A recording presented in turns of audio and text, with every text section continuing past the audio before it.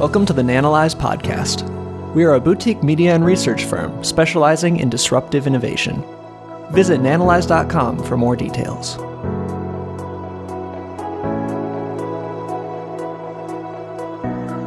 In my younger years, I spent most of my money on booze, gambling, fast cars, and faster women, and the rest of it I wasted. Now, there's certainly some truth to that old joke that can be found in all of us, though today's younger investors seem to be doing more gambling than investing. So here at Nanalyze, we look at reducing risk and teach people how to become smarter investors. Today's agenda is to review REITs, that stands for Real Estate Investment Trusts. Review these as an asset class. We're going to define our criteria for selecting good REITs to invest in. We're going to vet VICI or VICI properties for red flags and decide if it's a company we'd ever invest in or not. Now, REITs are relatively new as a sector. So MSCI and S&P 500 created the 11th sector in 2016. Fortunately, I wasn't there for that and all the support calls that I'm sure ensued as a result. But they broke out real estate companies and REITs from the financials sector. And you can see here, now this is rather dated information from 2016, but it gives you some idea of the equity market capitalization for the 11 sectors out there now. What's surprising is that over the past 25 years, so since 1999, REITs have grown from $9 billion in market cap to more than $1 trillion. And that certainly spawned the creation of that new sector. But what that has also done is consequently allowed for a lot more new investment opportunities to open up. So here you can see the GICS classification for real estate, how it's broken down there into two categories. You see 60-10 at the top and 60-20 at the bottom. So 60-20 would be real estate management and development, while 60-10 is the traditional REITs. And I've highlighted some here that we've talked about before. Diversified REITs are certainly desirable. You have industrial REITs, office REITs, and retail. So those are typically the sort of REITs we cover. We've also looked at data center REITs, though we didn't find those to be very compelling. But you can see there are quite a few niches here. Now, when we look to select REITs to invest in, we're always investing with a never sell time horizon. And of course, income is the primary return driver when we're investing for dividend growth. So consistently increasing income, or what they call dividend growth, helps offset inflation. So it's very important that we see that attribute with any REIT that we invest in. That track record of increasing dividends shows the financial discipline you need to continue increasing those dividends over time. Now, one thing that we look at for all REITs is, and all companies for that matter, is revenue concentration risk. So for REITs, that would be tenant concentration risk. And what happens there is it can create unexpected problems because of something called company-specific risk. That's not anything that you can hedge against. So any company that's in your portfolio can have problems that just blindside everyone that nobody sees coming, and they can wreak havoc. So that's why we always preach the importance of diversification, and look no further than Medical Properties Trust. I'm sure some of you are aware of this name.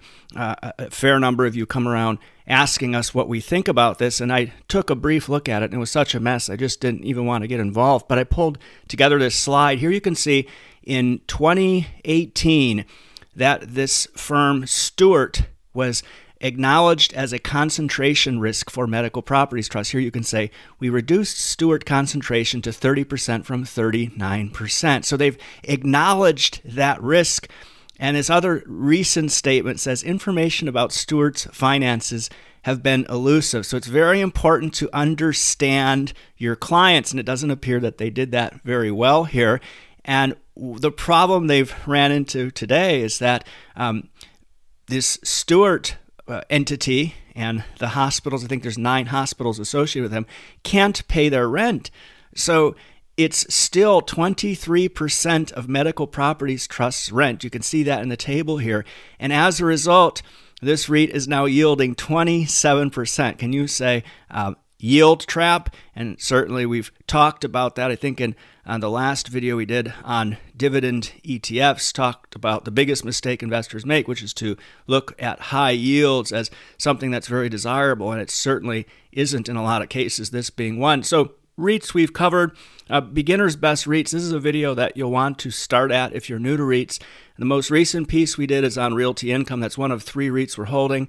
And then, of course, the data center REITs video I talked about isn't something we find compelling, though you might find that video to be interesting. Now, let's talk about vetting VICI. So, for whatever reason, a lot of subscribers have asked us about VICI over last year and this year. I'm not sure why, but it's also a popular stock when it comes to what investors are searching for. So things we're interested in looking at: dividend track record, of course, the growth of that dividend over time, client concentration risk. We talked about why that's so important, and we want to consider things like macroeconomic pressures on whatever niche they happen to be dabbling in. So when we look at their dividend durability and growth, we see a track record here for 6 years.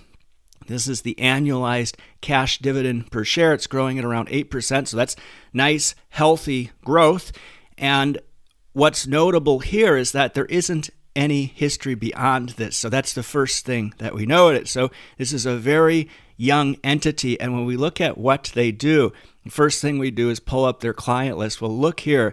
2 clients account for more than 70% of their annualized cash rent. That's Caesars and MGM. So anybody from the States, or even people from outside the States, would probably recognize those brands as being very large casinos. And that leads to the origin story of VICI, which starts with this article that says Caesars puts largest unit into bankruptcy. So that's not a good start. And judge okays routine motions, and they split the Caesars entity into a REIT and a operational entity that's traded today. And those steps allowed them to eliminate almost $10 billion in debt. I think 20% of investors felt they were screwed, whilst 80% of their investors agreed to this deal. They emerged from bankruptcy. It talks about how at that time, in 2015, they had $23 billion in long-term debt, highest in the casino industry. Well, when you look at Caesars today, doesn't look like much has changed. So I just took this from Yahoo Finance. You can see this is a $10 billion company with over $25 billion in debt. That's a lot. It's VICI's largest client, accounting for 39% of the revenues. And you look at the assets backing up that debt, well, they got $15 billion in goodwill. So this balance sheet doesn't look very good to us, and that's why it's very important to monitor, if you're holding VICI as an investor, to monitor their key clients, or you can just look to credit rating agencies that will do that for you. And the bulls will point to VICI diversifying, and of course, that's correct. They are, but that's somewhat of a double-edged sword, as Fitch tells us. So they talk about the casino exposure and say that counterparty risk is prominent due to the company's material tenant concentration with Caesars and MGM. That's what we just pointed out. They also say that lease restructuring or concessions, so problems likely would not stem from single property weakness, so that's good, but they would only occur if overall operator performance was meaningfully affected. So let's hope that Caesars and MGM don't have any problems, that Caesars doesn't have the sorts of problems they ran into before with all that debt.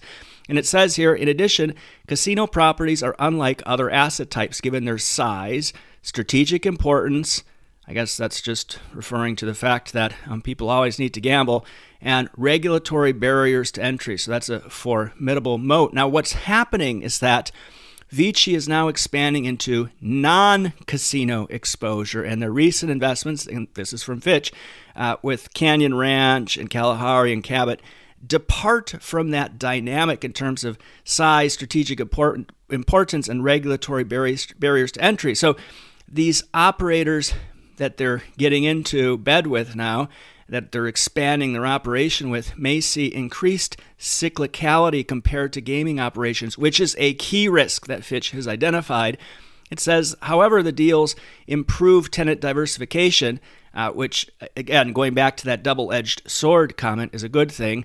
It says, additionally, non-gaming investment represents a growth opportunity at a time where favorable larger gaming transactions may be harder to come by. So, like other REITs, perhaps Realty Income would be another example, it's becoming more and more difficult to find growth. So they say, Fitch says, they believe VICI's investments in non-gaming have merit. However, despite historically sound underwriting, risks remain. So pay attention to what Fitch has to say. Now, our take is that customer concentration risk needs to be minimized here. As it gets minimized, the quality of what they're expanding into needs to be monitored. So the agencies should be able to do this. Now, growth is starting out good, but it's not good enough a track record for us to consider this REIT. We never look past these risks and hope for the best. That's not something that we do. This wouldn't be one of the best REITs that we've looked at. Now, VICI investors should pay close attention to what credit agencies like Fitch or Moody's have to say. You can go out and just read the reports. Think about whether this represents the best REIT opportunity out there. The REITs I've looked at are the ones that we've invested in, I believe, are all better opportunities than this. Hope that the dividend growth continues that they've been seeing as this new name sets out establishing a meaningful track record. So provided VICI can keep increasing their dividends, we'll take another look 18 years from now. That's when they'll have at least 25 years of consecutive dividend increases. And when you're able to do that, it's a very big accomplishment. For example, look at Realty Income. They've managed to not only pay a dividend, but increase it for 30 years. That's a remarkable accomplishment. And that sort of financial discipline is going to help you sleep well at night as you see those dividend checks coming in more and more every year that help offset the cost of inflation. So I put up another video here you might find interesting that we did recently on Realty Income, again, a REIT we're holding. Make sure to subscribe to our channel because we're putting out a lot of videos on related topics such as dividend growth and tech investing. Thanks so much for taking the time to watch this today. Thank you for listening to the Nanalyze podcast. If you found this information useful, please share this episode with a friend. This helps us to continue to provide thorough research for you. Want more research like this? Want to know what we're invested in and what stocks we're avoiding? Head to nanalyze.com and consider becoming a premium annual subscriber to get access to premium articles, webinars, and our extensive tech stock catalog. Thank you for your time.